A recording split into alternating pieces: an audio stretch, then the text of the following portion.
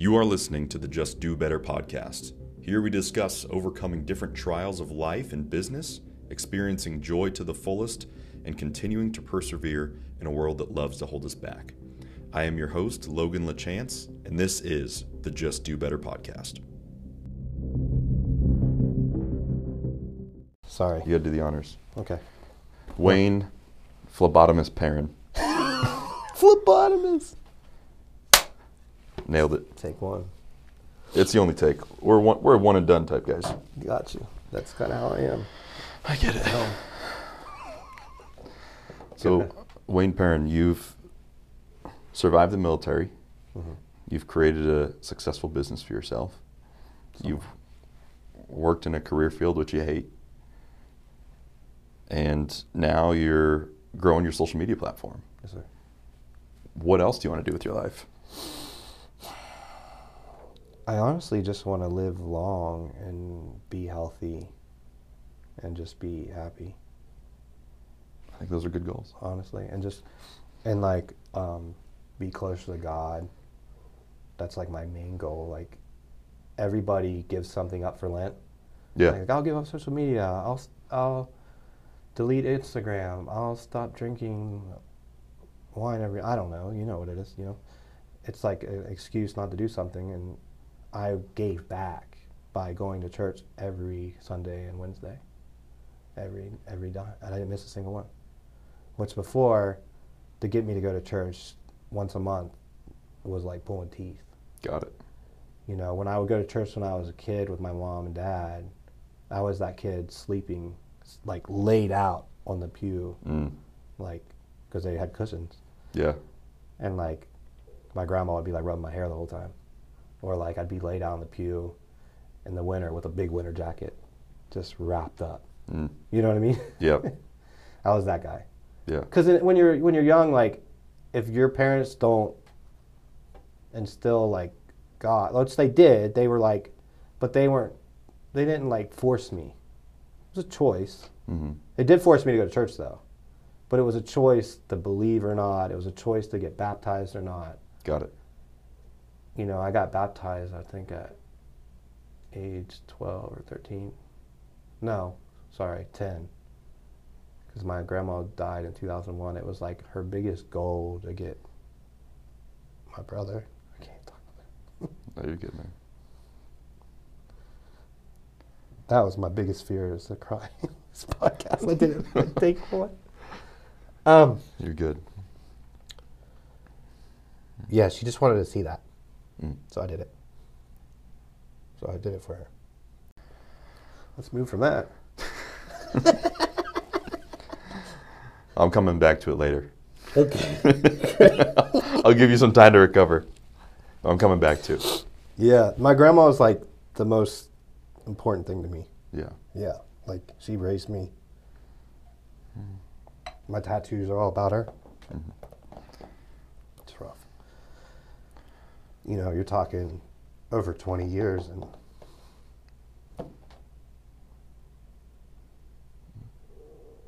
It's a big part of your is life. that mine or yours? That's yours. That's you? No, that's you. That's me? Yeah, that's you. I do not feel like that's me, bro. I swear it is. I'm not the one with the Gastrointestinal issues? Yeah. I'm the one with the issues, but that's you. I swear. It's not gonna be on that. I don't think so. If it is, I hope so. I got every emotion going on right now. No. But yeah, my grandma was like the biggest thing in my life. She raised me until 2001, until she passed away. And yeah, it affects me to this day, bro. So. Well, does that mean she was a great woman? Extremely. Raised you and is still important in your life 22 years later. So I think that's okay to hold on to that piece of her. It sounds like still to this day she even motivates you. Big time. Yeah. Yep. Yeah, and then, yeah, we can get into all that. Just crazy stories about after she died, and then when I almost died, and you know, there's a lot of stories to go over. Yeah. But So, I just hate the emotional ones because I don't like to be that guy. I don't like to be the guy that's like, you know, I'm positive. Like I like to be positive about everything. I like to see the positivity in everything. I like to find the reason in everything. I don't want like boo-hoo, you know, like that guy has a hard life. Like, you know what I mean? Mm-hmm. No, I don't like that. That's fair. Yeah. And I think some people have it harder than others, especially. And same thing, like I don't know your story. You don't know mine from first 20 plus years of our lives. Like who knows what we're going through, but how are you today? Who are you today? So my dad was in the military. He was in the Navy when I was born. Okay. Same with my brother. He did 6 years in the Navy, and when he got out, he was in E6, so he was burning. He was burning fast, which means like he was ranking up fast. Like if he would have stayed in, he would have been. I mean, if you're an E5, E6 by year 6, there's a big chance you're gonna reach E9 by year 20. You know what I'm saying? But he didn't want to go on the boat. And the chances of you going on the boat, if you don't get put on the boat within the first 4 years, you're talking, you have like an 80% chance you're going to be on that boat. Wow, okay. Because he worked on C-130s. Got it. So obviously okay. C-130 is not going to be on a boat. Right. So he got lucky, but they were talking, you extend, you're going on a boat. And you're going to be away from your family for 9 months. Okay. 6 months out of the year, something like that, you know? Was that his whole reason for not wanting to go on the boat, just to not be away from family? Yeah. Got it. You know, he wanted to move back to our hometown. Yeah. You know, so he went in the military. So he went in the military. Obviously, I want to say 84, 85, and then you know his basic training was in San Diego. His training was in Memphis, Tennessee, where he had my brother. My brother's 4 years older than me. Okay. And then he went to Bermuda for like a short tour. And my mom visited him there. That's where I think I was conceived, in Bermuda. That's where it gets down, you know what I mean? Bermuda shorts. Like you gotta get it in, you know? And his Bermuda trip, which I want to say he was there for half a year. Yeah, like that was pretty crazy because he was working. He wasn't barely working. He worked at the end of the runway, which I've worked at the end of the runway. We both worked on planes, and like they worked like Panama shifts, and like his, you know, when he explains the military back then, like it was all about taking care of each other. When I explained the military when I was in it, was all about just burning each other. Interesting. Like it completely changed within, you're talking, what is that, 20 years? No, less than 20 years. Well, 84, yeah, 20 years. Yeah. 20 years. What year did you go in? 08. Okay. Yeah. And he got out. He got out. He pretty much got out, I think, like 1990, I want to say. Okay. So like right after I was born in 88, I think I only spent like my first year or two in the military, like life with him. So I don't remember it at all. Like, right. I don't remember it at all. I don't remember until I was like age 3 or 4 is where I have memories. Yeah, it's about average. Yeah, I have a lot of memories at age 5, and that's because like when they left the military, they were in Lexington Park, Maryland, and we're from Cumberland, Maryland. It's a 4-hour drive, so they were already pretty close. So they're like, "Hey, you're going to go on a boat if you re-enlist." He's like, "No, I'm getting out," and he went to Cumberland, Maryland, back where I'm from, and he bought this real small house. I mean, it was maybe a little bit bigger in this room, maybe. It was small. It was like, I don't know, I'm exaggerating. It's like 4 of these rooms put together as one house. Maybe 500 square feet? Yeah, maybe. Exactly. And he built like this big, nice wooden deck on the back because he's good with construction and stuff, and he made the best out of it. I think I want to say he bought that house for like 30 grand or somewhere around in there, 40 maybe. and then he sold it for like, I want to say 60, I don't know, I'm just guessing. And then he bought the house beside my grandma. And that's when my relationship with my grandma became like really strong. Okay. And how old were you at this point? 5. Five. When I started. Okay. Yeah, like 4 or 5. 5. Yeah. So from 5 to 2001. So you're talking like 93 to 2001. Got it. Okay. Yeah. Because like when my mom, she did nails back in that time, and my grandma was a hairdresser like her whole career, like my mom's mom. Mm-hmm.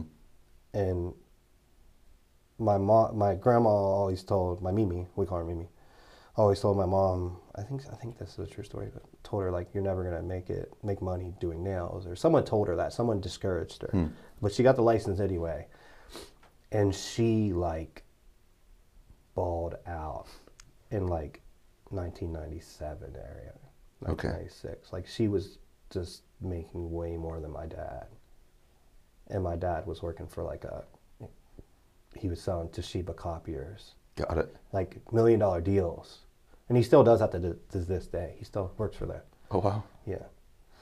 So like she was doing good. Like because I don't know, like a full set back then was probably like $25, and she was pumping out like 15 clients a day. So back then that was pretty good money. That's good money. 6 days a week. Yeah.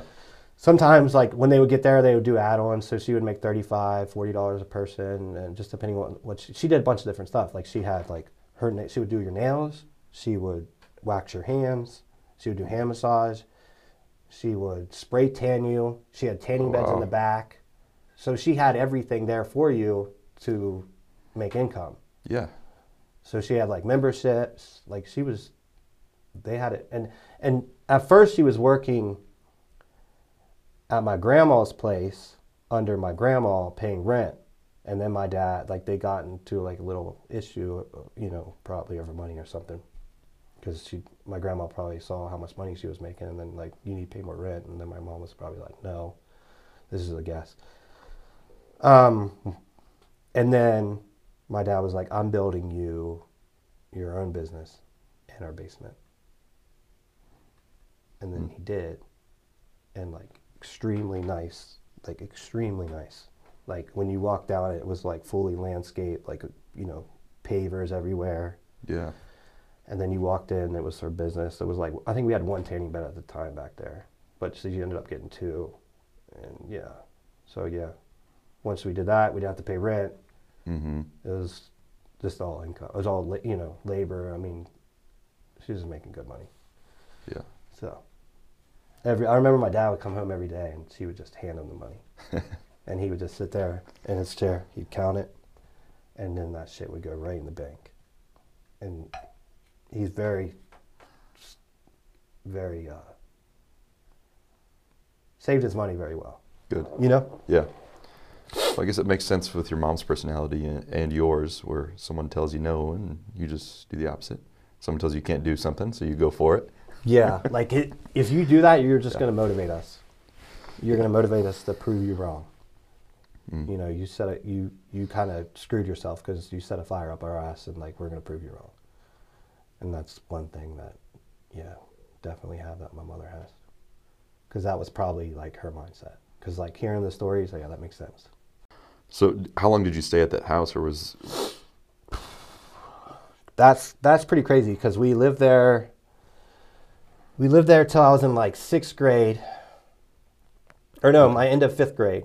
So how old are you when you're in 5th grade? About 10. Yeah, so 10 5 years at that house that was right beside my grandma's house. And we ended up buying my mom's house. Okay. And the next town over. So you're talking like a 10-minute drive. Got it. And the reason why was because that house was like remodeled. It came with 2 houses. And my Mimi, my mom's mom, was already building a new house, like this big cabin. Like then this cabin was on HGTV at one point. Oh, whoa. It was on HGTV because they were selling it, which was very upsetting.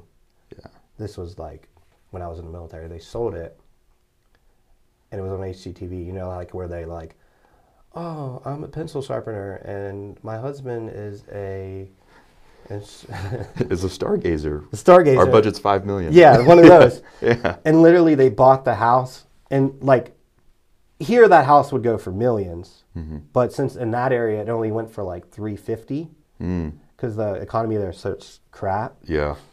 But they wanted, since my Mimi was like so like interior design, they offered her another like 40 grand to leave everything, like couches, TV, everything on the walls. You leave everything and just leave. We'll give you another 40 grand because it was so like country, like historic, like she just antiques. You know what I mean? She just designed it well. Yeah. Wow. Yeah. Oh, guacamole. Take two. We did it. Yes, sir. Yep, we're one take type of guys. Yeah. Obviously. Yeah. Do one take at a time. All right. Every time. So Where were we? So you were 10 years old. You just moved into the new house. Yes, my Mimi's house. Linda, her name's Linda. Yes. Yeah. And that was a big deal for me because my parents took me from, and I say she because I like blame my mom for it, which is not what you're supposed to do, but he took me from a neighborhood where I knew everybody and my friends, and we lived like, I was walking distance from my elementary school, and and I'd walk to school in the morning, and my grandma would walk me home in the afternoon. Or she would bring my bike and I would ride it back. Got it. And that was in a city called LaVale, like a little city. And my parents told me the reason why they were like, we want to move to Mimi's house because, look at this stove, it's got marks on it. Look at these, the whole kitchen needed remodeled. But my dad already my dad tore up the whole basement and remodeled the basement. And like the basement was like, of that house was the coolest place in the world because we had a pool table. He just remodeled it, like new carpet, new flooring, new paint on the walls, right? We had a pool table. Yeah. Right? We had the like electric cars on the tracks. Yeah. Like we could make one all the way around the pool table.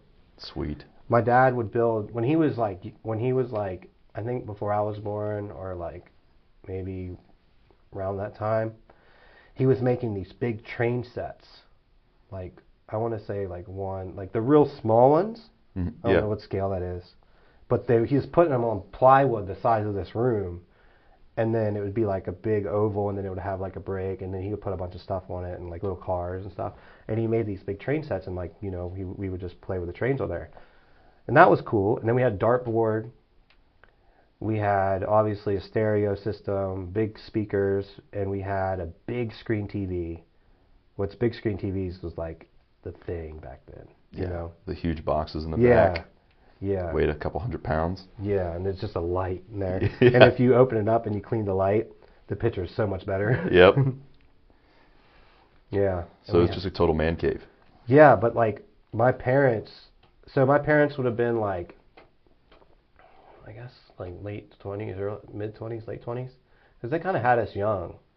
Okay, yeah. Yeah, like they had my brother young. I think my mom was, I don't know why I don't know this, but I guess she was like 18, 19. I don't know for sure. If I could do the math, but it's not. It's too difficult. I don't have my phone, so it's impossible. Impossible to do the math. I need a pencil. But we would be down there every weekend, and my mom and dad's friends would come over, which was their name, it's like Kim and Perrin, and their kids would come over, which was my best friend to this day, and we've been best friends since we were like 3. Wow. Right? Like the first time I remember seeing him and meeting him, he was eating ants off the sidewalk. And I thought he was the weirdest kid in the world. And he would like just smash an ant and he would eat it. And I'm like, nice to meet you, bro. Like, as a 3-year-old, And that's the first memory I have of him. but we don't talk. Like I don't text him or anything unless like he might text me like once every couple months if he like needs like look at like some blood work or something, or ask me like a medical question, which I'm not a doctor by any means. I just know stuff. And and but when I go home, he always meets me. And like sometimes between like the year or to 2 years or 3 years, we haven't talked even once. But when we hang out, it's like no time between. And like it's not awkward. Right. It's not like we didn't skip a beat. Mm-hmm. You know what I mean? Yeah, I think I probably have one friend like that, but it's a rare occurrence. But I know what you mean. Everyone else is like, it's kind of weird at first. Yeah. Because like I haven't talked to you in a couple of years, and I don't know if I want to stand here and talk to you. Yeah. So, yeah. So we would hang down in that basement every weekend. We would watch Super Bowls down there. We would watch football, like Monday night football or Sunday night football, and dude, I just remember listening to Fleetwood Mac on repeat, bro. The greatest hits, like just nonstop. The Mamas and Papas, and like I didn't like that music then. I hated it. Mm. But if I hear it now, it's like the feeling is just so nostalgic. Yeah, it's insane. Like it's insane. Like it does so much for you. Just it's crazy that like music can do that for you. Like make you have like feelings like that. Mm-hmm. Absolutely. And now I'm just thinking it's the greatest music in the world. You know what I mean? Yeah. And then back then I was like, why are we listening to this? This is terrible. Where's music? But anyway, so they moved us from that house, and it was very upsetting because that was like my area. I had my playroom down there and the little room to the side. I was huge into Legos. Like I had so many Legos. Like not like rich kid status where I had like all these big Lego sets. I just had a bunch of Legos that I would make cool things out of.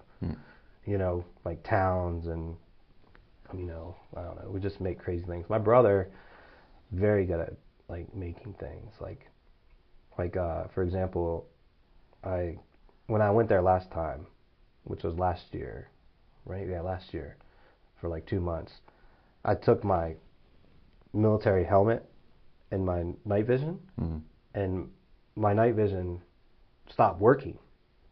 Like just stopped working, and it's a Desert Storm style, so it's like 2 into 1. Got it. So like it's worth like $1,600.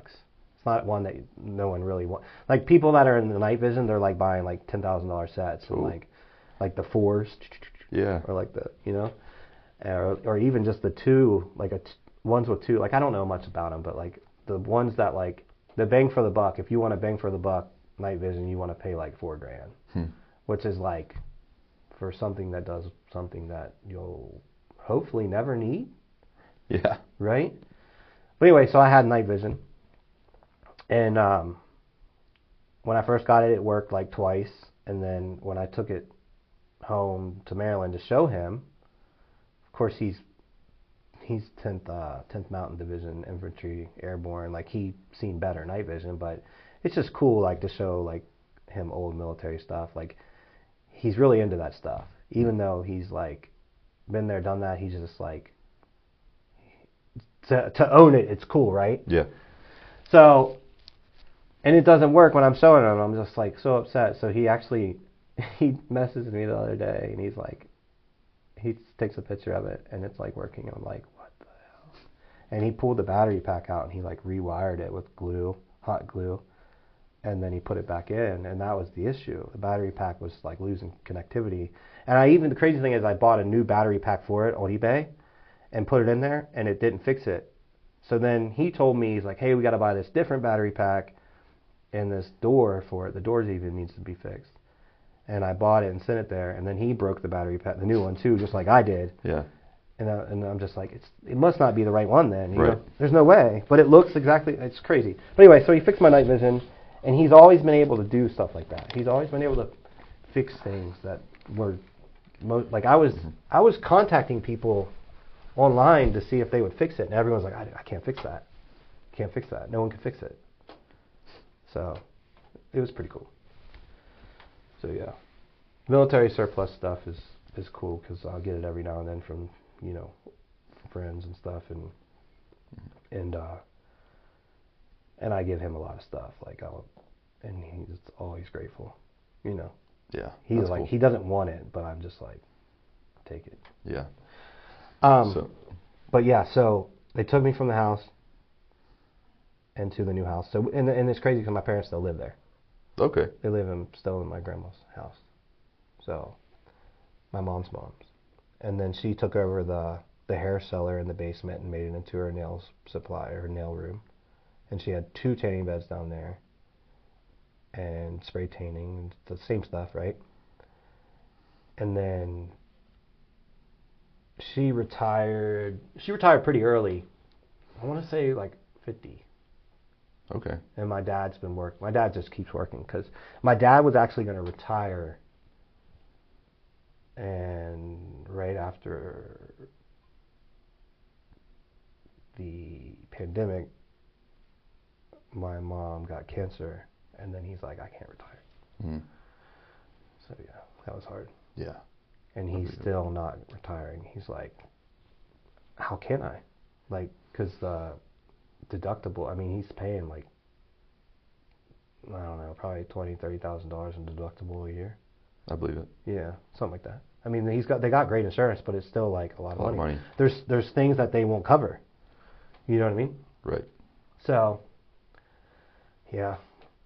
So like I've been trying to like, and he's been building the house besides. So like, so how it is like, when we bought the house, it was my grandma's house, the main house. So it's like a 2-story with a basement. And then back here is another house that came with the house. And this is like they always call it the apartment because we always just rent it to somebody, you know. And this is like a 1 garage, little living room, and then 2 bedrooms upstairs with a bathroom. So like a little place, but a cool, cute little place, you know. Probably about the size of this. Yeah. Okay. Yeah.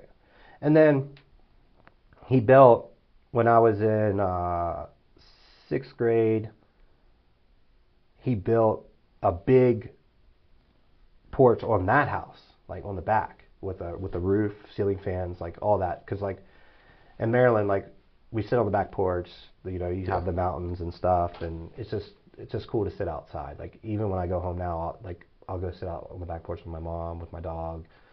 We'll just talk, you know. Mm-hmm. And so he built that, and that's like one of my few last memories on my grandma's. Because when when we were building that, my dad's like, you can take 1 day off this week from school and help me.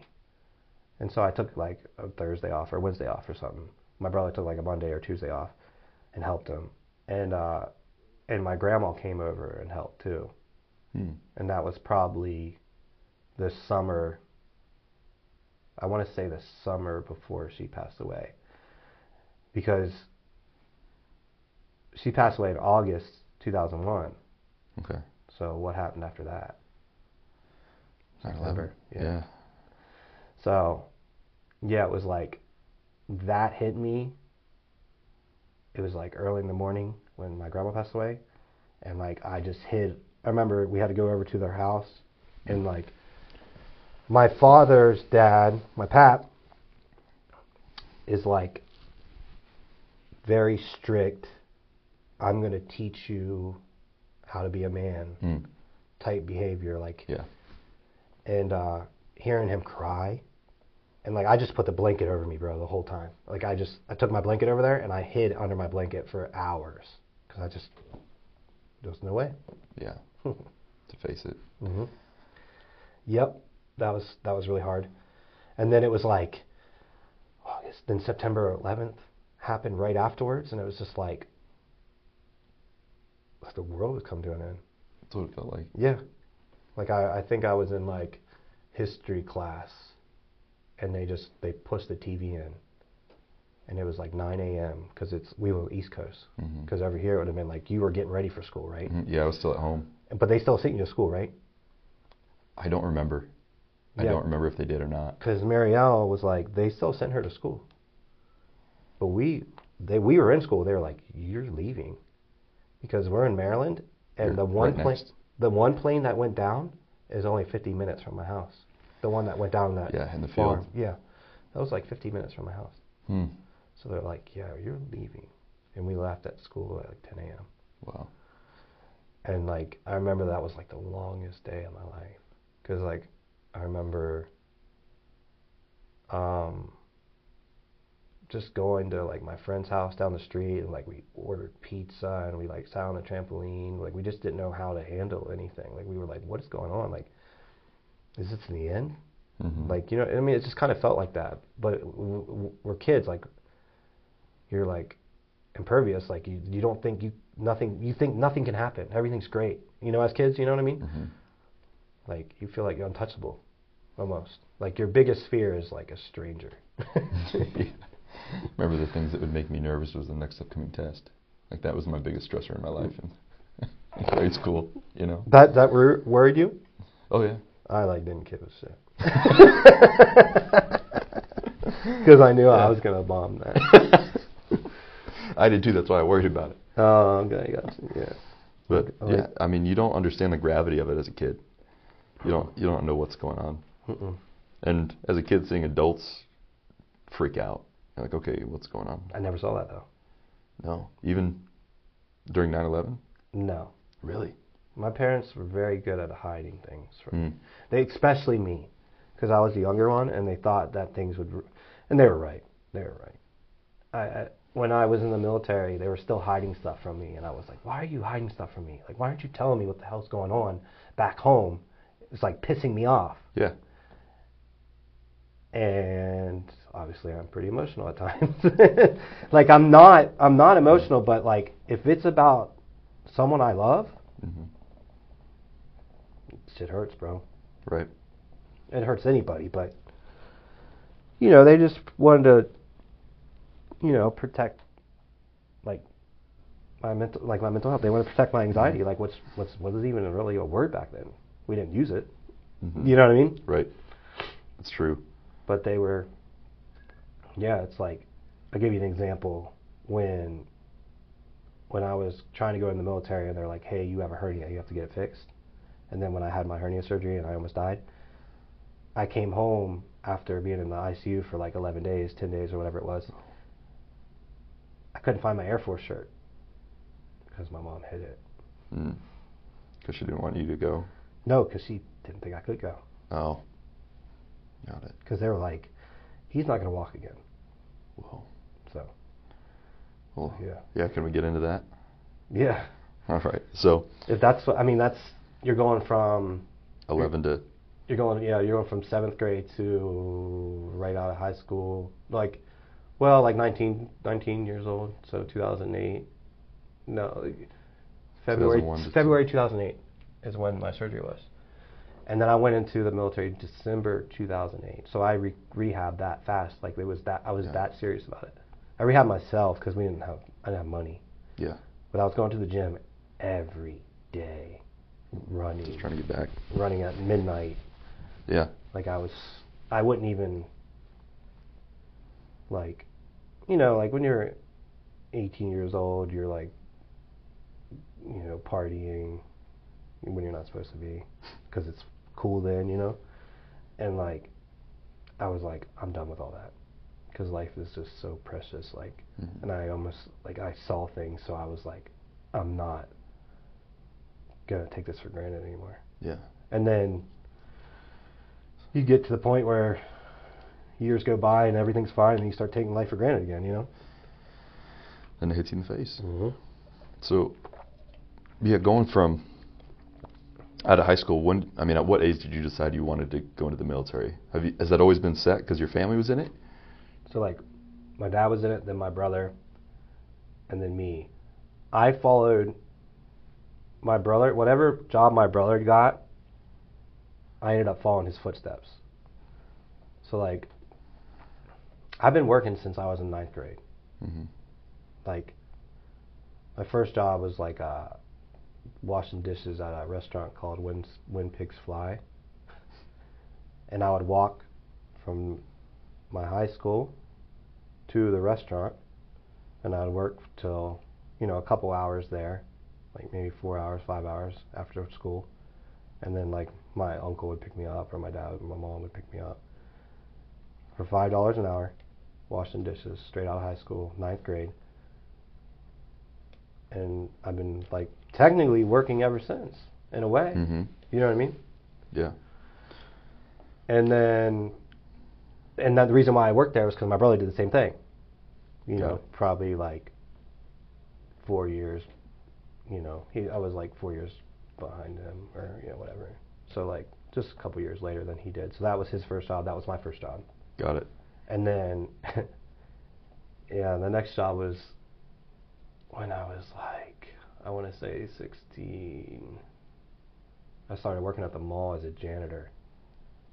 Like, think about a small town where everybody knows everybody, and you're the janitor at the mall. Yeah. Yeah, like you get picked on. I'm sure. Pretty bad. But you also, everyone knows you. Also true. And you're at the mall where everyone's hanging out, but you're the only one getting paid. So That's a good way to look at it. And I'm the one with the Mustang 5.0. Hey. Drop top. Box body? Yep. 1990. It was the 7-Up edition. You ever see those? I don't think so. I mean, if I saw a picture, I probably would. Yeah, so it was a green. It was a green with a white top, LX. Yeah.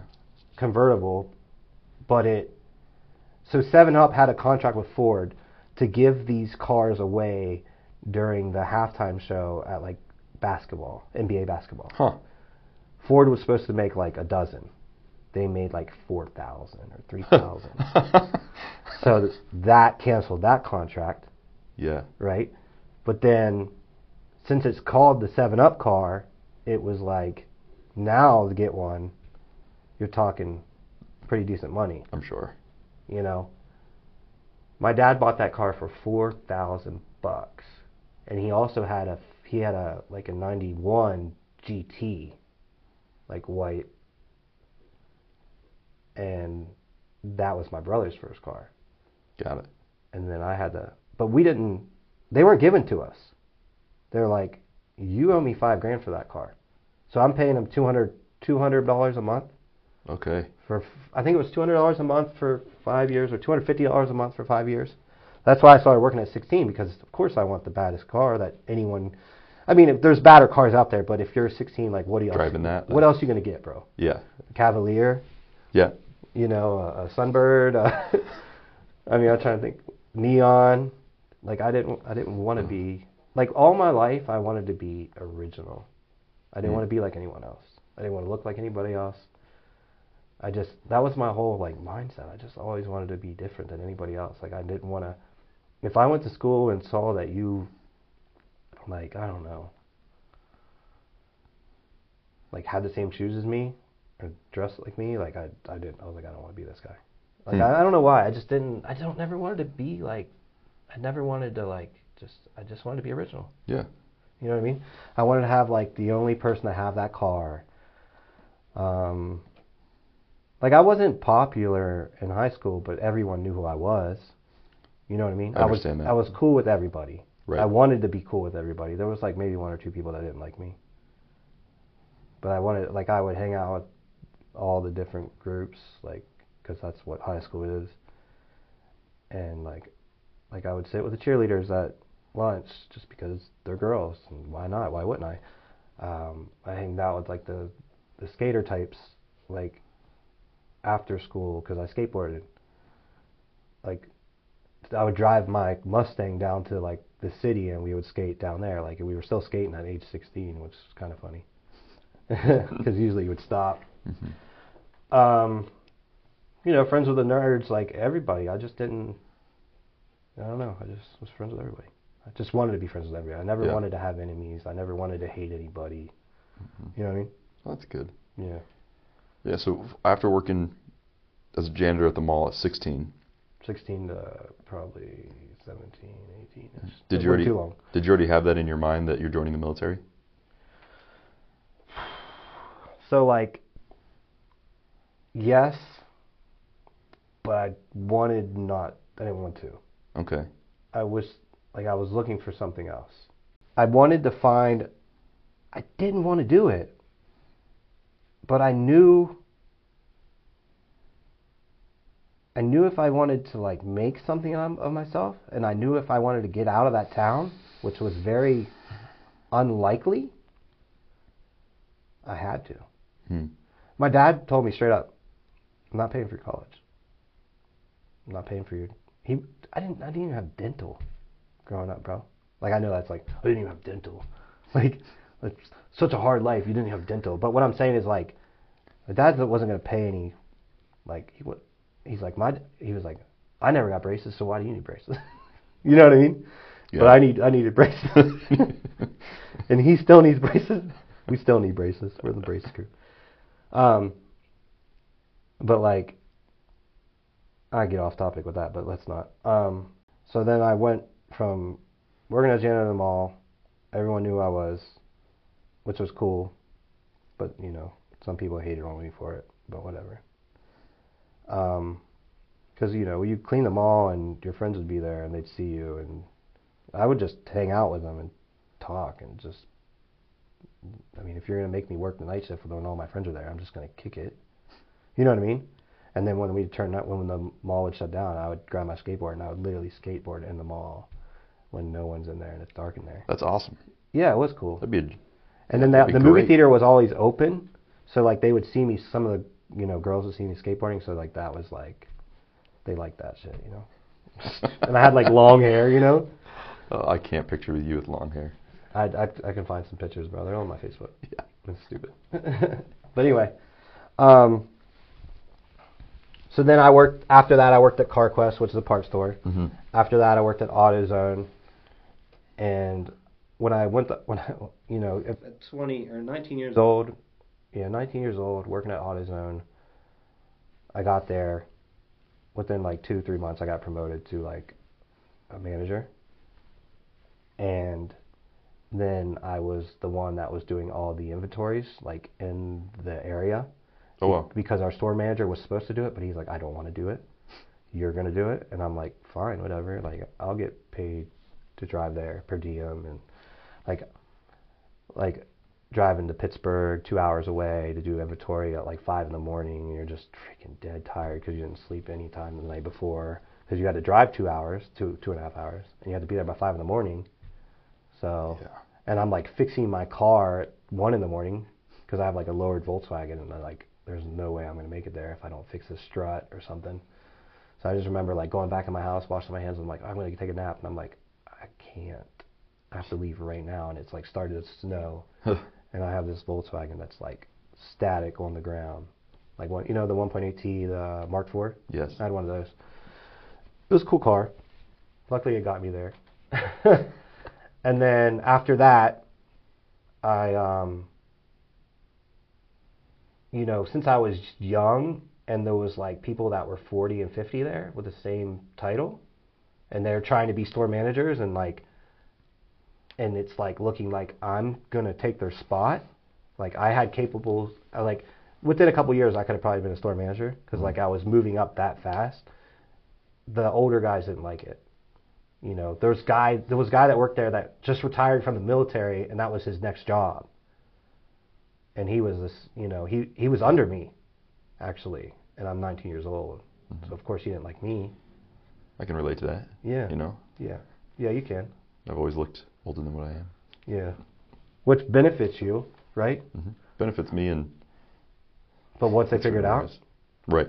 Yeah. Like once, the same thing when I got a job that most people have for, you know, the rest of their life or something like that, and I got into it at 19 years old, and everyone thinks I'm 30, but I'm 19. And then when they find out, they just say, oh, you don't deserve this. We're just going to do everything we can to take it from you. Even though you're working your ass off. Right. Yeah, and you're giving everything you got. Yeah, I think it's just pride. Yeah, it's like, yeah, it really messes with them older people. And I understand that, but it's not like my job was like, oh, I'm going to get you, bro. Right. I'm here to take your job. Yeah, like it's not. I'm just here to do my best and make a living. Yeah, yeah. The end. Yeah. I mean, I had that mentality, like when I walked into a room, like, I was going to work my ass off to work harder than you. And it was a competition to me, but I wasn't trying to take your job. I was just trying to prove to you that I could work harder than you and outwork you. Mm-hmm. You know what I mean? So that was my mindset, especially in in those types of career fields. Like when I worked at Honda, like I was like, I'm gonna outwork everybody. Like that was my mindset. Like, and that's why I stayed after. I wasn't the best mechanic, but I was there longer than most people. You know what I mean? Mm-hmm. Like when I became a writer for like the short period of time that I was a writer, like I didn't have a day off.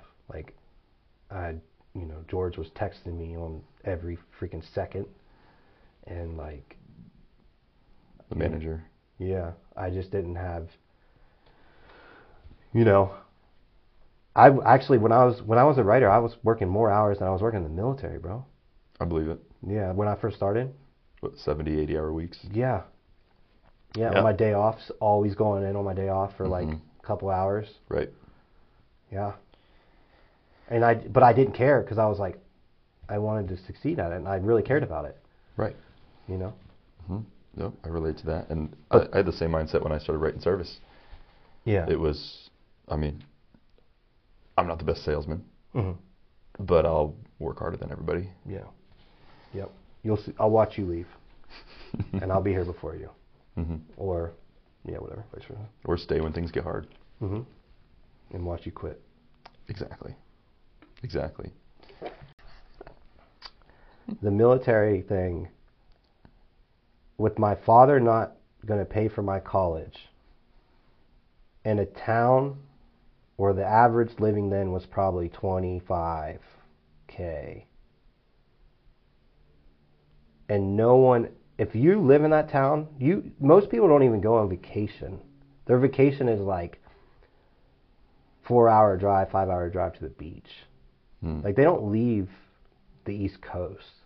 They might drive 24 hours down to the Florida, the Keys. Yeah. But they won't ever like fly anywhere. They'll never go to another country.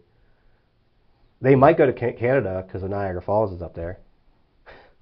But they won't go anywhere like international. They won't go to Asia because the money's not good enough there to really, like, unless you live closer to the inner city like Baltimore or DC, those little towns, like they're like blue collar towns, right? Mm-hmm. Like the best job there is the railroad. Got it. You know what I'm saying? So like it's like my town where I come from, it's like little Pittsburgh. Little blue collar town. That's the best way I can explain it. So it's hard like to make a good living with a family and then also be able to go, to Hawaii and afford it, because that's expensive. Mm-hmm. Or go to Korea or Philippines or Singapore, anywhere. Like it's unheard of. Right. They don't leave. There's so many people I know back home that never even been on a plane. But I'll give you an example. I never went on a plane until the day I joined the Air Force. That was the first day I was ever on a plane. So I joined the Air Force the first, they're like, you join the Air Force in Pittsburgh, and they're like, get on this plane at Pittsburgh International, and you fly down to Texas, San Antonio, and that's when it all hell breaks loose. Because once you get off the plane, they see you, the TIs, the instructors, technical instructors, and they just start going in on you. You know what I mean? Because that's boot camp starts right when you land. So that must have been a wake-up call. Yeah. But yeah, I mean, I've heard stories from my dad. He's from New Hampshire, mm-hmm. and he said he had to get out in order to survive. And I think he has been out here in Arizona for the past 35 years or so. Mm-hmm. But when he goes back home to see friends, they're doing the same thing, living in the same house. It's like nothing changed. Yeah, and they're still great people, mm-hmm. and I still talk to all of them. And when they see me, like, even the people like I didn't even talk to back then, like, or was really friends with, but they see me now and they're happy to see me, and I'm just like, cool, because you just haven't seen them in a long time, and I don't know, that's a cool feeling. But yeah, I had to leave because because of that job. Like after I left AutoZone, I'm like, I tried to get on the railroad like 3 times. I passed the test and I got an interview, and they're like, you need, like, I think they said 2 years of full-time experience. Yeah, 2 years of full-time experience, which I had, but there was gaps where they dropped me down to 30 hours for this week or 2 weeks. So it wasn't like, on paper. Didn't add up. Yeah, it didn't add up. And I'm like, well, how am I ever going to get that if you don't even give me the chance? And the guys, I mean, you got to think, like, I'm an 18, 19-year-old kid trying to get a railroad job when there's people there that are 50 trying to get a job there. Because they're just trying to, like, or they're 40 or 30 because they know within 20 years, 30 years, they can retire from the railroad. So, like, it's hard to get a job there when you're, like, 18, 19. It can be done, but you have to know somebody that's in there. And they have to say the word. Got it. But I was willing to, like, I even went down to Baltimore, and I was willing to work at that railroad, same company, and drive 2 hours every day. Which I'm glad that never happened. Yeah. Because, I mean, the railroad, I think, starts out at, like, 55, I want to say. 50, probably around there. Maybe more now. But maybe not with the economy. But it was 50 a year, 55 a year. So that's good money for that town. Absolutely. Yeah. And, yeah, so, I mean, I guess really it sounds like the military was your out. Yeah. It was like the last resort. And I had an ex-girlfriend that was just, like, causing a lot of drama in my life. And I just, like, knew I had to get away. Because if I didn't, like, she was going to ruin my life. You know, it was just, you're young, you go through that. Right. Everybody goes through that, But yeah, and I knew if I could leave, and I knew if I left, I could get away from it. And I made the right decision. Like, I look back and I'm like, it's hard to say I'd do it all over again, but I would. Because I still have dreams about it, like every night. Oh, wow. Yeah, like, I told my dad yesterday morning, if I had a dream every time that I got orders back to Korea, knowing that I had to go back to Korea, thinking I'm still in the military, right? Because in your dream, like, I still think I'm in the military, and I'm getting orders back to Korea, which was like the hardest, not decision of my life, but the hardest time in my life, because I had to leave Marielle, I had to leave my dog, I had to leave everything to go to Korea, thinking our marriage is just going to fail. So, and she has to do a whole year without me. So, like, I mean, it's one thing you get deployed for 6 months in the military, you get to come back home, or 4 months, you get to come back home. In that branch of service, there's like Army, they used to deploy for like 15 months, and then you come back home. But I have that dream, reoccurring dream, like, you have to go back to Korea, you got orders, and I have that same feeling. So when I wake up, I just feel like just terrible. But I was like, yeah, if I had $1 for every time I had that Korea dream, I was like, I'd be a wealthy man. Like, I would be, because it's reoccurring. Just the same dream over and over again? Yeah, and it's always a little different, but it's like, it's just one of those, like, impactful moments of my life. And then when I was over there in Korea, I just stayed busy the whole time because I just, like, I didn't want to miss her. You know what I mean? Your wife? Yeah, like, I just stayed busy the whole time because I didn't want to think about it. Because it was that hard. It was that hard. Like, it was hard. Like, so, like, every day. And the funny story is when I first got to Korea, like, every time you go to a new base, it's like you have to reprove yourself. And stuff that carries on from the last base, if someone's like, hey, what do you think of this guy? And he's like, oh, that dude's a shit ass. Like, F him. Like, I always learned if someone was like, hey, if they ask about, like, this is what I learned. If someone asks about somebody, hey, how was this guy at the old base? Let him have a new chance. You know what I mean? He's probably 5 years older. He grew up some. You can say, like, oh, well, he was, difficult. But he could be different now. You know what I mean? Right. Because I still get phone calls, and they'll be like, hey, man, do you know this guy? This guy says he knows you. And I'll be like, yeah, I know that guy. Like, I'll, like, tell him a story, but I'll be like, but he's probably different now, because it's been, like, 5 years, 10 years, So, yeah, but, like, every time you went to a new base, it's like you had to reprove yourself. And when I was in Korea, I felt like it was like because you're kind of stuck on base until the weekend hits.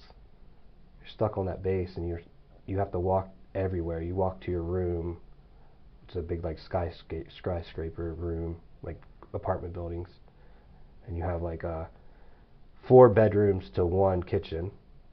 Okay. And it's like a little kitchen lobby area, and you share that.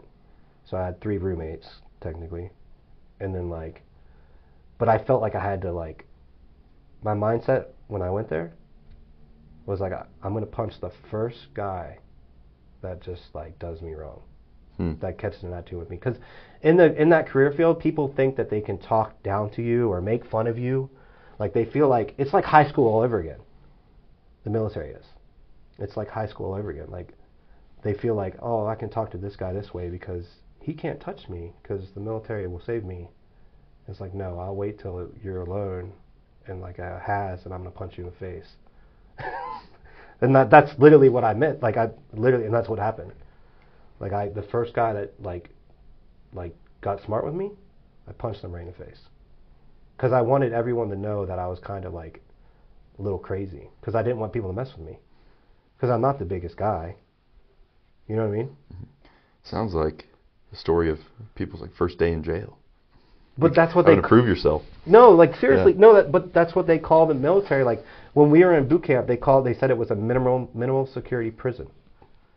Like that's literally what they referred it to, and it kind of is. And then when you go to Korea, it kind of feels like you're in like a prison on work release, because they'll lock down the room and be like, you can't leave only when you're working, because like we have like exercises like for war at certain times. So they're like, during that time you work 12 hours on, 12 hours off, in like full Kim gear. You know what I mean? Yeah. Yeah. So like you're walking around with Mach 4, like gas mask, everything, and you're walking home, and if they hit like alarm, I think alarm black or whatever, you have to find shelter because, you know, Kim Jong-un's attacking you. And it's all you're preparing. Yeah. So, and then they'll like during that time, like there'd be like an exercise every couple months or whatever. During that time, they shut down the whole base. They shut down the gym. You can't go to the gym anymore. They shut down the cafeterias. You're eating MREs. They shut down the commissary. You can't go buy food. Like you're eating just brown paper, you know, the brown MREs. Mm-hmm. So it's literally like a little prison almost, a little bit with work release. It's like you're on good behavior, so you can go work every day.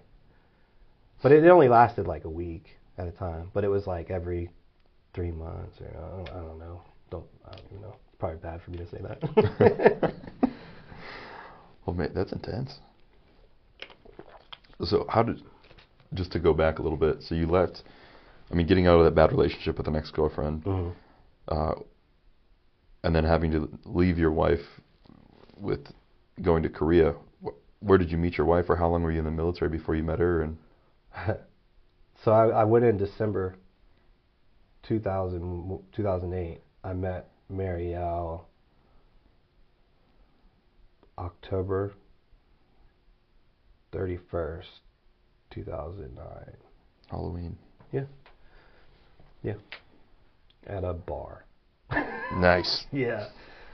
But hey, you know. How long after that did you guys get married? I'm testing you to remember your anniversary right now. Well, our anniversary was, okay, so 6/8/11 is our anniversary. Okay, so a year and a half. Mm-hmm. But we got the license to wed, I think 6 months after dating. It's just a license. Oh, yeah. It's just a paper that says, hey, you can get married, but you're not married. Because I gave that paper to the dorm management, because that would get you able to go out of the dorms to get a house off base. So you get paid more because you get BAH, you get housing allowance, and you get food allowance. Because when you're in the dorms, you don't get food allowance, you don't get housing allowance because they provide both of those, right? So if you give them the license to wed, you're like, hey, I'm getting married in 30 days. We want to just get the house, everything prepared for this. And they're like, oh, yeah, cool. And they'll just do some paperwork, get you out of the dorms. And you're an E3 at the time. And you're not supposed to leave the dorms until you're E4, like, I think like E4 6 months in, like 6 months holding that rank or whatever. I think it's something like that. And then can you give like a brief description of what is the E ranks? Yeah, it's What just I mean. like you come in, you're E1. It's just the ranking system. It's just a structure of like you have, you know, the E5s are in charge of the E4s, the E6s are in charge of the E5s. You know, it's just like supervisors and Got stuff. it. You know, Okay. The E9s are the top of the enlisted rank structure, and then your officer would be like the 4-star general would be the main guy. Got it. You know, brigadier general, lieutenant general, major general, lieutenant general, just general. Yeah. So like the officers have,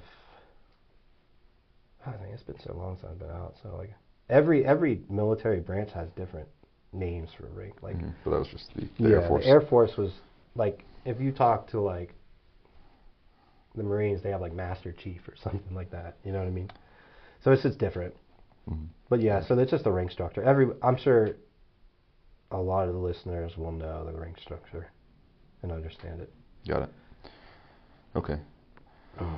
So off base, you lived with her. How long then? So you got married in 2011. How long then until you were deployed to Korea? Yeah, so I got short notice to Korea. Usually you get like a year in advance. So like, hey, you're leaving for Korea in a year. I got, hey, you're leaving Korea in 2.5 months. Because the guy that had the orders got a DUI. So then it's like the lottery system. And then I got hit with the orders because I was in the same unit as him, same rank as him. And that's what they needed. You know, they filled that slot with me. They're like, because during that time, the Obama years, they were, if you got any infraction like underage drinking, DUI, loads of paperwork, you know, failure to thrive, failure to fit in type shit, like you're getting kicked out. Like they forced out during Obama so many people and just kicked them out of the military, and they had to just fight to live basically. Because I don't think they got severance packages. I don't know, because I knew a lot of people that got kicked out. I don't think they got any money to get kicked out. And I wish we could look it up, but he forced out a lot of people during the Obama years. Man. They cut the military bad. I just remember going to work, and we would have like 10 extra guys that we didn't even know what to do with them. So like some of them, like 2 of the guys that were working really hard would get a break and go home early. You know, a couple guys would go work with, like, we had a jet down at Fuels that he would go work on fuel at the fuel barn. You know, 2 of us would go work at like we would go check on our jet at Phase. Like we would just do little jobs here and there, you know. We called those floaters, because you had like we would fly like a 12 turn 10, so 12 jets first go, 10 jets second go, and like so you only needed 12 guys to fly to basically launch all the jets off in the morning. Got it. And we would have like 20 some guys. Oh wow. But then after Obama was done making his cuts, we had 12 turn 10s and we had 12 guys. And it was called loser walks. Like if your jet broke, it would go to a spare, because you always had 3 spares, right? And you just basically 3 jets that we had already if a jet broke. So if your jet breaks, you're pushing your toolbox to the next jet to just start all over. So like they would put people on the spares in the morning, be like, hey, make sure you get your jet ready and get the jet ready beside it, and it has to be ready within an hour. And like, because that's when the pilot steps to you. So yeah, it really sucked. It was cool, like when you're like, if you went in, they're like, hey, you're on a spare today. When we had a lot of people, they're like, hey, you're on a spare today. The chances of your jet, you know, another jet breaking, like you're just sitting there praying that no jet breaks, because you don't want to launch a jet out. Yeah. Because like you launch a jet out, you just added a bunch of hours to your life, and you want to be able to go home before everybody else. You know what I mean? Because like after second go, if your jet doesn't go up, you're going home on time. If your jet does go up, you're not going home on time, because you have to wait for somebody to walk out there and revive you and let you go. I guess we should go back with what we said of your hernia. Mm. So was that your... That was like to go into the military. Correct. So Yeah. was that just the preliminary physical you had to go through? Yeah. So you go up, you go up the MEPS to go in. Like, the first obstacle was for me to pass the ASVAB.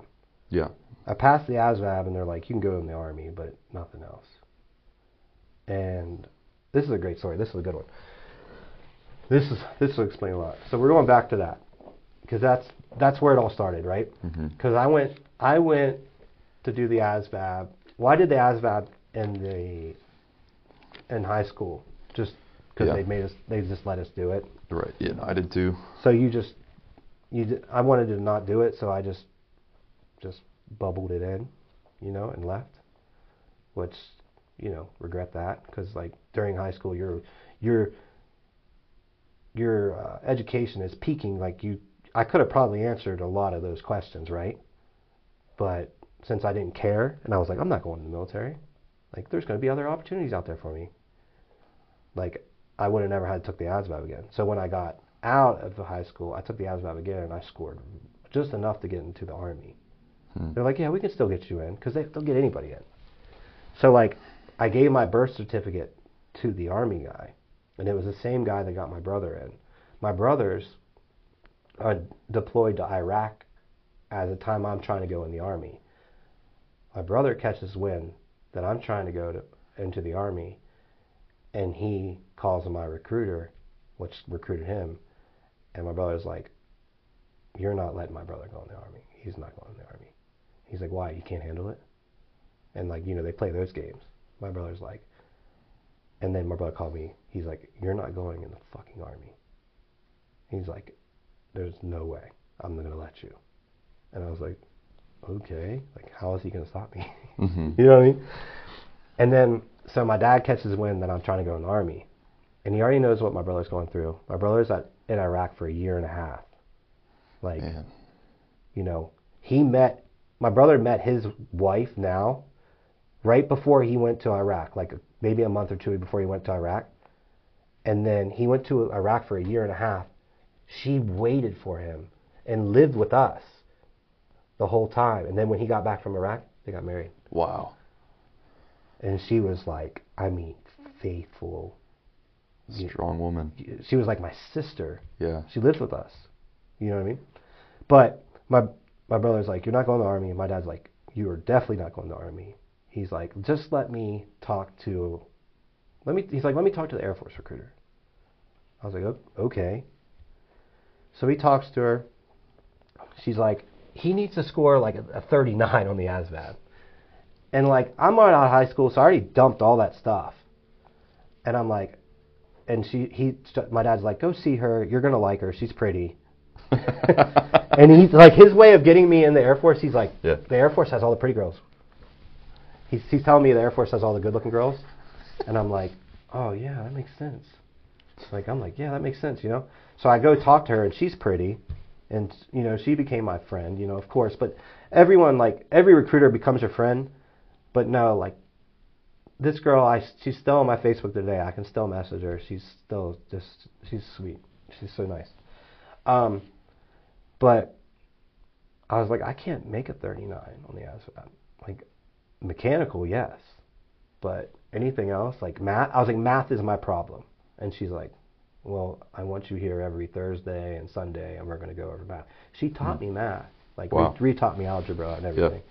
And then I did my ASVAB right after that. We did like maybe 4 weeks of math, and I scored like in the 40s, which good, whatever, good enough to get in, right? Right. and what I wanted, the job I wanted, was the job I got. Well, no, let me take back. I got open mechanical, but the job I wanted was crew chief. So she got me the crew chief job, but I just didn't know what jet I was going to be on. Okay. You know what I mean? So like, they're like, when you score high in one section, like if I scored high in electric, they're like, you're only going to be an electrician. If you score high in mechanical, you're only going to do mechanical. But if you score high in all of them, you can do like logistics and, pretty much whatever you want. Right. You know what I mean? You got the cream. If you score 99, you can you can do whatever you want, you know. And most of the guys are like, I want to do TAC-P or Ranger or, you know, SEAL, and it's like, you know, the washout rate is just insane. Like, I watched people go from crew. Well, I watched this one guy. He tried it when he first came in. Then they made him a crew chief. He was a crew chief for like 6 years. He went back to try again, and he was there for like 2 days, and they just brought him right back. Whoa. Because it's like, you know, it's just the mental part. And I knew he wasn't going to make it because he couldn't even handle the stress of a crew chief. Like, it's stressful. It is. Yeah. But you just got to handle it the right way. Mm-hmm. Just have to learn how to do it. Mm-hmm. You got to learn how to play the game. Mm-hmm. You know, not let it affect you.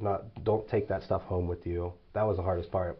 That's why, you know, when I left work, I always went to the gym to have that buffer in between, so I wouldn't come home and, like, you know, be angry at my wife, you know. Mm-hmm. But yeah, so the ASVAB, did the ASVAB. Scored high enough.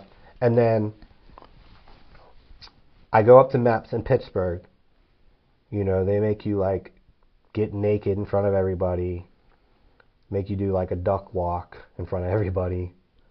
You go into a room where this, like, old doctor tells you to bend over and spread your cheeks. No lie, he looks at your rectum. For whatever reason, I still don't know to this day. He just wanted to look at it, I guess. Just wanted to see the fruit basket, you know. And then he told me I had a hernia, which I didn't even know I had a hernia. You know, they, you know, cough, whatever, turn your head, cough. Right. He's like, you have a hernia. I'm like, what? What do you mean? I don't know what that is. And I think it happened, like, because I used to, like, pick up transmissions at, like, AutoZone from the floor with, like, a skid. Mm-hmm. Like, me and another guy, and load it up in the truck. Something like that, you know. And I was like, well, what's that mean? They're like, well, we're going to give you a waiver for your eyes because your eyes are not good, but we're not going to give you a waiver for your hernia because you have to get that repaired before you come in, because they don't want you to come in for, you know, 8 weeks. You go through boot camp, you go through tech school, and then they immediately putting money into you for a surgery. You know what I mean? Because they don't even know if you're going to make it. Right. So it's like, do we really want to give this guy a waiver and then have to do surgery on him? So I'm like, okay, I got to get it repaired before I go in. I'm like, whatever. So I come home, I tell my dad, and my dad's like, cool with me going in the Air Force. He's like, that's perfect. You know, as long as I wasn't going into, like, the Army, because he saw how hard it was on my brother. It wasn't hard on him, like, mentally, but it's just those guys, especially back then, they just didn't get treated like, I mean, if I went to Iraq, you're talking 6 months. If he goes to Iraq, it's a year and a half, or a year and 5 months, sorry. It's like a year and 3 months, whatever. I don't know what it is. It's over a year, though. And so my brother's still in Iraq, and me and my dad go see this doctor, this surgeon, because we get this rapport that this is the best surgeon in the area. He's been a surgeon for like 40 years. You know, he can do it, you know, blindfolded. Like this girl said, he could do it blind, like with a blindfold on. He's done so many of these, he can do it like blindfolded. That's what she said. I thought he said that, but you know how, like, you remember something, like something said and you think someone else said it? Yeah. I thought he said it, so I was like, I was really mad, you know? But anyway, my dad told me, he's like, he never said that. That's what the girl told us to go to him, because it's kind of memories foggy back then, like, because of that issue, right? So he's like, okay. He's like, I can do your hernia surgery in like 2 weeks. He's like, you'll come here at like 6:30 in the morning. We'll prep you. It's like an hour-long surgery. We'll just charge your insurance. I'm like, I don't have insurance. He's like, oh. He's like, well. He's like, I think it's like $1,000 for anesthesia. He's like, I think it'll be like $2,500 total. $2,500. I'm like, okay, cool. I'll just pay for it out of pocket, which means my dad will pay for it and I'll pay him back. Because, like, the way that works is, like, if like with the Mustang, he's like, you can have this Mustang, but you have to give me $4,000 with 5% interest, because it's his money, and that was just always the thing. Because his thing is like, if like I've got car loans off of him, and he'll put like 4% interest, 5% interest on it, because he's like, I'm going to make money off the money that I give you, because you can't, if you go to the bank right now, you're going to get 16% interest, especially at that age, and this is going to be your money one day. So like that's what his dad did, that's what he does, right? Got it. You know, just how we grew up. Yeah. And that's how it is to this day. But so like 2 weeks go by, getting ready for the surgery. Me and my ex are broken up. Like, we're done. Like, it was already over. Yeah. And I go in for surgery. I remember my pap showing up, which, you know, my pap died when I was in the military for just a short amount of time.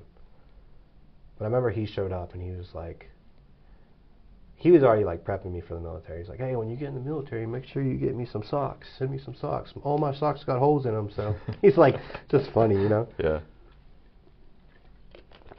And I'm getting prepped for surgery, and I'm having a good time, because I'm like, back then I didn't think anything of it. Like, I didn't think going under the knife was a big deal. I didn't think getting put to sleep was a big deal.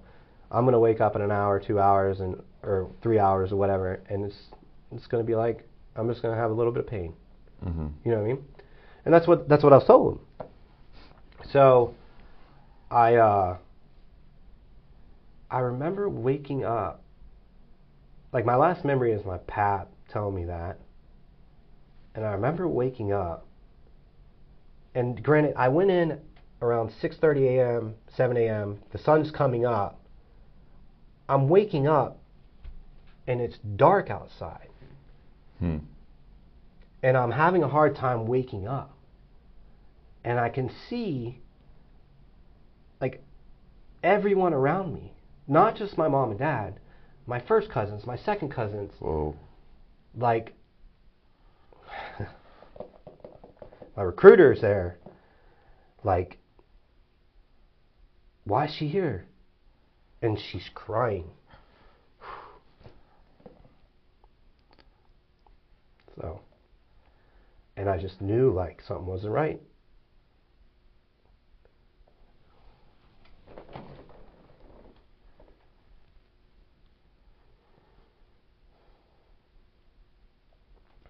And then they kind of told me a little bit.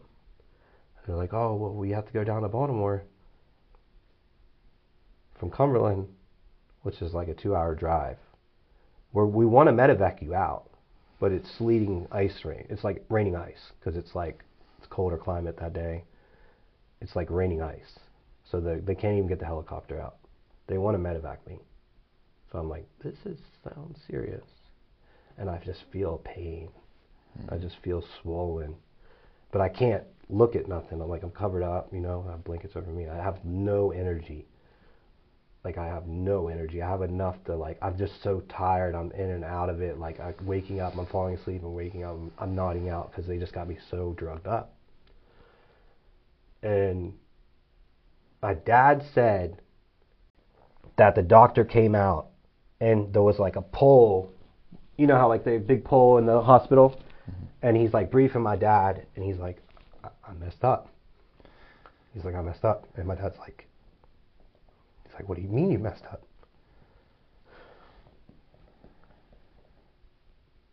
And my dad said that the doctor went pale. And he fell back on the pole, and the pole caught him. Like, he's starting to pass out. And they go in laparoscopic with a camera. And they do it all laparoscopic. Like, it's like 2 little cuts this big right here. And then that's all they need to fix it. And they go in with, like, little tools. Yeah. But he nicked my femoral vein, femoral artery to this leg, to my left leg. So it just starts blowing out. So he puts a suture, a Fruit Loop around that bitch, basically. He like he closes it shut, because it's just, you know what I mean? And then to do that, he had to cut me, like, you can see the scar? Yeah. Cuts me from here to like my dick, all the way down, and just rips me open, and that's how he starts like trying to pack it with like gauze. Of course, that's not going to stop it. Then he closes it shut. Now I have a like 8-inch blood clot in my left leg, because he just shut the femoral vein in my left leg shut. So you have your artery. Your femoral vein pumps the blood to your heart. Your artery pumps the blood to your foot, right? I'm pretty sure. The femoral artery is just your main vein. Yeah, and it's like the size of your thumb. Yeah, that runs all the way down. Mm-hmm. Yeah. So I think if that's cut and not closed up, you're dead in minutes. Yeah, like that, I lost 8 units of blood.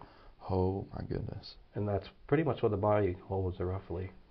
Like over time, I lost 8 units of blood. They just had to keep giving me blood, transfusion. And my leg was like, it was huge. Like everything down here was just purple and just swollen. They thought my leg was going to have to go. Mm-hmm. Like imagine going in there to get a pretty common surgery, and then them to tell my mom and dad that he's probably not going to walk anymore. And it was supposed to be like an hour surgery, 30 minutes, hour surgery. It took 4 hours. So my dad already knew something was fucked up, man.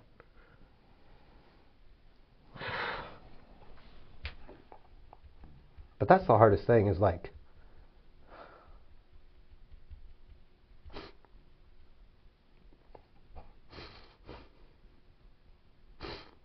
just knowing the pain they went through. Mm.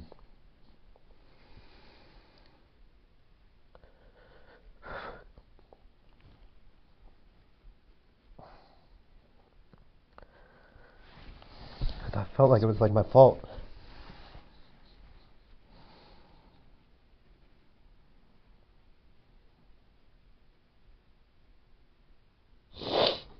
Yeah. But I haven't told that story too many times.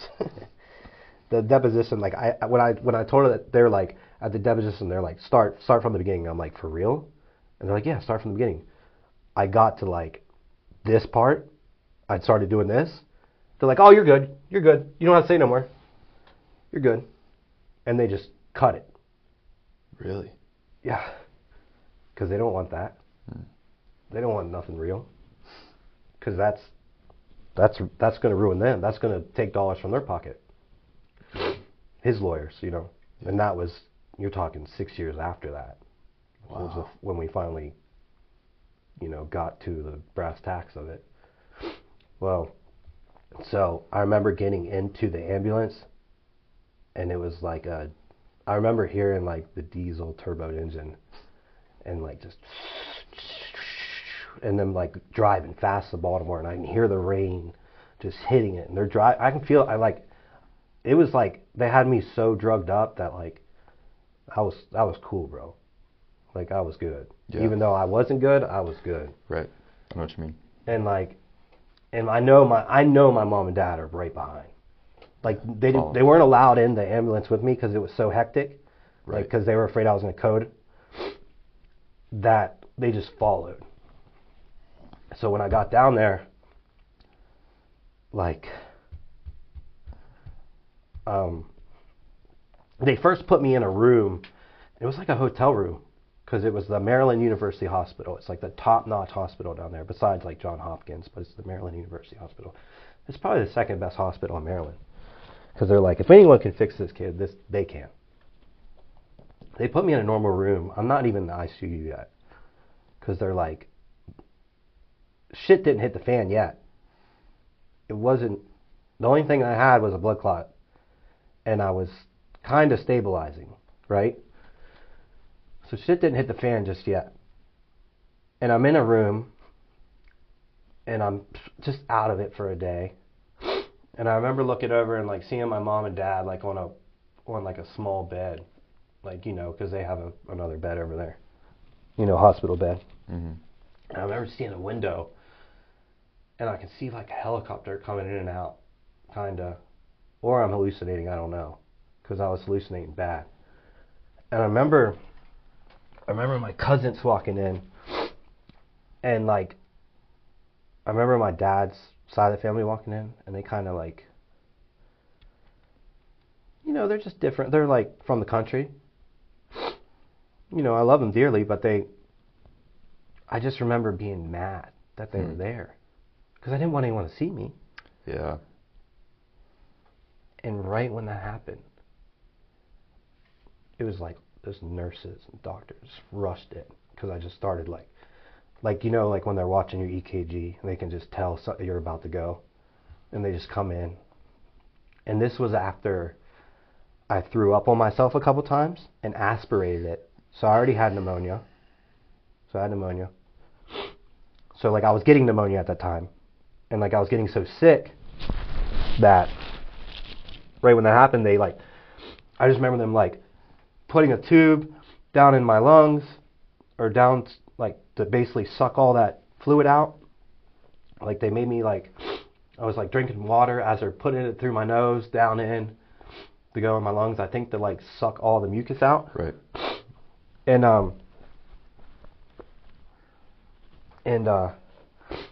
then they taken me from there, and then they take me to an MRI to scan me again.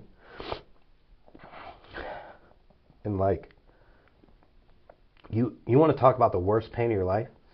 When you have probably 10 units of blood sitting in your back, and you don't, like, my back hurts so bad because all the blood is pulling in my back. But I just think my back hurts from like laying in bed too long, because I don't know. Right. And like, they have to switch me from the bed to the MRI, and I'm gonna lift you. I'm screaming, bro. I'm screaming. Like, I'm screaming for my dad. I'm screaming for my dad, and I can hear him crying. And then I go, and I'm screaming the whole time they're doing the MRI. And then they lift me back, and then they give me like Dilaudid on a button, and I'm just fucking hitting that bitch, because I'm like, you know, I was like, I need this bad, because they just cause so much pain, and you know. And then they're like, if we go back in there to fix this, he's gonna die. Like, anytime I get a doctor that looks at me today to redo it, because they never fixed it. He never fixed it. He never fucking fixed it. Whenever I get a doctor to look at it today, like I was at the VA probably a year ago, they're like, if we do this surgery, you're probably gonna die, because I need a vascular surgeon and a general surgeon. Vascular surgeon's first going to go in, and he's going to pull all the veins out of the way. Because what happened was, when they started that blood clot, it broke off, disintegrated, and then a million veins, little veins, bridged itself. Like, the body is pretty freaking amazing, you know? Mm-hmm. So my leg went from being huge to like they're almost like the same size now, because you know, it's just been so long. But that's why I started working out, because the doctor told me the more I work out, the more I'm active, the longer I'm going to live. The better my life's going to be, the better my legs are going to be. So when I got out of the hospital, you know, that's all I did. How many days were you in the hospital? I think 11 days total, 12 days total, I think.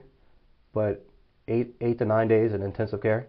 And what did they do to fix it at the time, or did they just let your body do its thing and wait? So they just waited to see what your body was going to do? Because MRSA was going around so bad there, they were afraid they would open me up. I already had pneumonia. If I get MRSA, I'm done. So, like, when I remember when my parents would walk in, they had to like gown up completely because MRSA was so bad. Yeah. They never did anything. The only thing they did, they put a filter. I had to go under Once I stabilized, a couple of days later, they put a filter going to my heart, just in case if that clot breaks off, it doesn't go to my heart or lungs. Got it. And I still have it. I have the filter. It looks like a Christmas tree ornament. It's like you can stretch it, and it's like titanium, and it basically they put it in with kind of like a big gauge needle, and they just push it in, and it goes in, and then it has these little metal tabs that grab the inside of the vein, you know, because the vein's pretty big, and like I said, it stretches. I should have brought it in. That would have been cool. Like a reverse cactus almost. A what? A reverse cactus. Reverse cactus? Needles on the inside holding. Yeah, kind of. Yeah. But yeah, I mean, I just hallucinated so bad when I was in there because they just had me on so much medication. Oh, yeah. I just remember seeing so much weird stuff. I had a window in my room, but it was the next room over. So it wasn't a window to the outside, but I'm seeing a little girl swinging on a swing set. And then I'm asking my mom. That was the hardest thing. I was asking my mom, why is Grandma not helping me? You know? But obviously she was. 'Cause I'm still here. So. I think it's an act of God you're still alive. Yeah, I mean, that's what my mom and dad said. And they're like, you can't say there's no God. You can't say there's no God. And I remember my dad was like, don't worry about any of the bills. You know, we'll handle it, whatever. I was like, okay. That's not what I'm worried about. Right. I'm worried about you. I'm worried about Mom. I'm worried about them. Yeah. Because I see the pain in their eyes. Once I started joking again with them, I had a little red laser on my hand. I'm like, oh, Star Wars. Once I started joking again, my dad knew I was going to make it. Yeah. You know what I mean? And then my dad wrote a journal. He it was day 2 or 3. He's like, I got to write this shit down because this is bad. You know? And our journal was part of the suit. But I mean, after that surgery, you have 4 years to file a suit. And I would go back to Baltimore to meet my lawyer, and we would literally have a 20-minute talk, and then I'd be like, okay, I can fly back now, just a meet and greet. And he took 4 years. The 4-year date, February 18th, 2013, he filed it. And then it took another 2 or 3 years. I remember going to the deposition, like I said, once I started crying, just telling it, because that was probably the last time I told this story.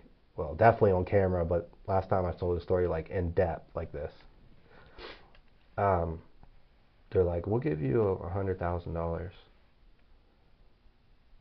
And I'm like, but my bills are $110,000. And they were like, well, I guess I don't know what to tell you. And I'm like, well, I guess I'll see you in court then. And I'm the one that said that. Because I was like, fuck you guys. You know what I mean?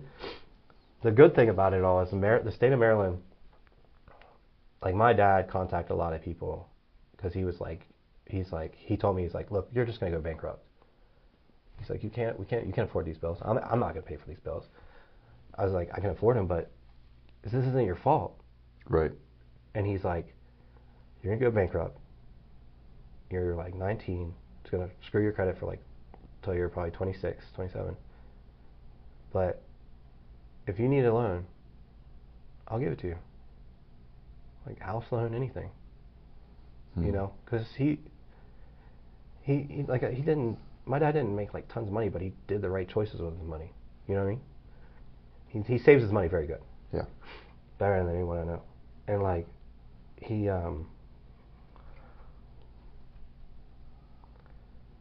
but once we got out and we got back home, and I was in a wheelchair just for a day or two, I was like, I can't do this. the state of Maryland found out about the story, and they took ownership of everything. Wow. And they paid the $110,000. Whoa. Yeah. But then when I got my money, they were like, "We want our money back." Yeah. So that's the funny story. So think about going back and forth with lawyers for 6 years, 7 years, whatever. And we didn't pay the lawyer up front. It was one of those deals like, hey, you get money, you make money. Got it. Once the case is settled. Yeah. So they get a pretty chunk if they win, right? So like, they offered me like 90 first, and then it was like 100, and then like I said, the bills were 110, and then once they took care of the bills, then they offered me 125, but then the state of Maryland was like, but we want our 110 back. And then I was like, well then no. Like, I gotta live with this for the rest of my life. But the argument was that I'm in the military. How am I in the military? How am I able to do all this stuff? Because my mindset when I went in the military, like, because I trained so hard just to be an average military person. Because before all this, I was in track. Like, I was the second fastest on the track team. I could run forever. Now, if I run a mile, my leg hurts so bad. Like, it would swell up, and I would wear like I would wear the compression sleeves. Yeah, like all the way up though. And they'd be like, "Why are you wearing those?" I was like, "Oh, I just like them." You know what I mean? And I wear them on both legs, so it's not weird, you know. And because the military really didn't like when I went back in. So I'm kind of going back a little bit. When I went back to MEPS, they're like, he still has a hernia, and what is all this scarring, and what are all these varicose veins? Like, they had all these questions, right? They called my recruiter, and they're like, what is all this stuff? Like, what happened? Like, they wanted all the medical documents for what happened. The doctor did. And my recruiter said, stop playing with him. Either take him or send him home. Like, either let him go in or send him back home. And that got me in. Wow. So they gave me a waiver for the hernia. They gave me the waiver for the eyes, which they should have done in the first place, because it was save a lot of tears. And so when I got in basic training, when I would hear people complain, that was my motivation. Yeah. Because like, you're complaining and you have no problems. Like, you don't have a blood clot in your left leg, but I do, and I'm out here running around you. Like, you know, like I could always like. It's like the worst running tactic ever. But basically, when they would hit the like the gun or the bell or whatever, when you would start your test, like, because you had to test every year, you had to do a mile and a half in like 13 minutes. Which, like, when I was in high school, I could do a mile in like 6:50, 6:40 or something, right? Not too fast, but you're moving. I'm a 14-year-old kid. Like, you know what I mean? Like, I'm That's young. good for 14. Yeah, 13, 14-year-olds. So you 8.5 minute mile for a mile and a half? Yeah, back then. Yeah, not like probably a 9 something, but now, a 12, 11, like after the surgery. Oh, got it. Gotcha. You know what I mean? After the surgery. Okay. Like my best ever after the surgery, a mile and a half, was like 10:49. Okay.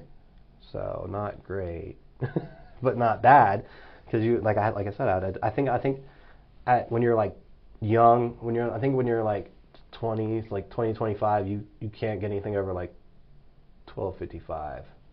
So I was in the 10s, like when at my peak cardio, like in basic training, and then afterwards in tech school and stuff.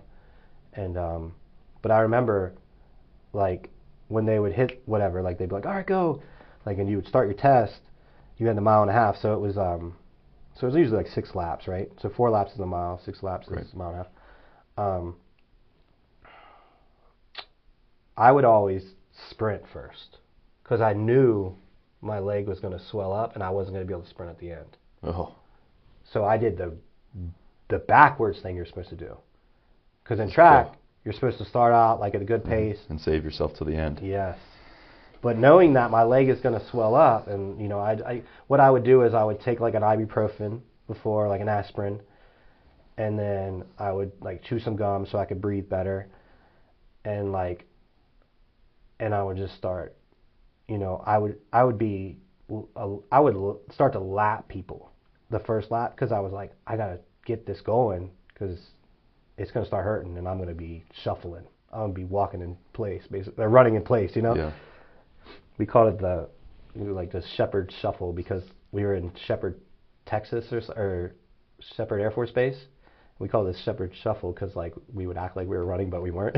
Yep. Yeah. We called that in football. We called that the lineman run. Yeah. Yeah, like just the big guy. Yeah. Yeah, it's so funny, man. Like, and but I remember like people like complaining and like I can't do this anymore, and I'm just like, I fought to get in here. Like, I had to fight for my life to get this $28,000 a year job. Mm-hmm. I remember my first, like when you go in, like you come in and you're in just normal clothes and they call you the rainbows because everyone's a different color, right? You've got 60 in line. So you have 4 columns, 60 total guys to a room. Well, there's like, it's a big bay, but it's room to room, 30 and 30, right? Well, when you're out there waiting to go to chow, or you line up in the morning at 4 in the morning when the bell goes off, it's 4 columns, total 60 guys, right? And at first they call you the rainbows because everyone's wearing a different color shirt, jeans. I'm wearing Jordans, so my feet are just killing me because I always liked Jordans. Just never could afford them until then. And so when they take you to go get your uniforms in basic, they deduct all that out of your money. So you pay for your uniforms when you go in. Uniforms aren't cheap. I was getting $600 every 15 days. Okay. So when so talk about like the biggest kick in the nuts, because I thought I was going to go in and make money. I sold my car before I went because I was like, I'm going to go in, I'm going to start making money, and I'm going to get an R32 Volkswagen, like, the all-wheel drive one, the 2004, remember? Which was like probably like a $36,000 car, retail, brand new. Yeah, at that time. And like, I'm going to live my best life. And then I saw my first check, it was like $190 because they just took like over $400 out for camouflage. I was hurt, bro. That hits your soul. I was hurt. And then I saw other people's paychecks that were married with kids. And I'm like, why is this guy getting $1,200? Why is this guy getting $1,300? Well, because he's got 2 kids and a wife at home that they have to pay for her house. So like going in married makes sense, but doesn't make sense. Makes sense, but doesn't make sense. Financially, but not really. Yeah, like family oriented. No, because you're not gonna have time for your family. Yeah. Depending on your job, you could have a lot of time, or you might have none. Right? Yeah. Or me, like I was kind of in the middle. So, and then my next check was like $590 after working 7 days a week from 4:45 a.m. to 9 a.m. at night, nonstop. Because in boot camp, it's nonstop. The only time you get to yourself is, I think it's like 9 at night. You start getting like, you take a shower and you get in bed, and then you have to be up by like 4 something. I can't remember the exact times, but that's when the bell went off. It's insane. Yeah. Thank you for listening to the Just Do Better podcast. If you enjoyed this podcast, please leave a rating on the platform you are listening on. It helps to reach more people with the intent of inspiring and changing lives. We upload podcasts weekly, so you will never miss out on what's next. Thank you again, and until next time, just do better.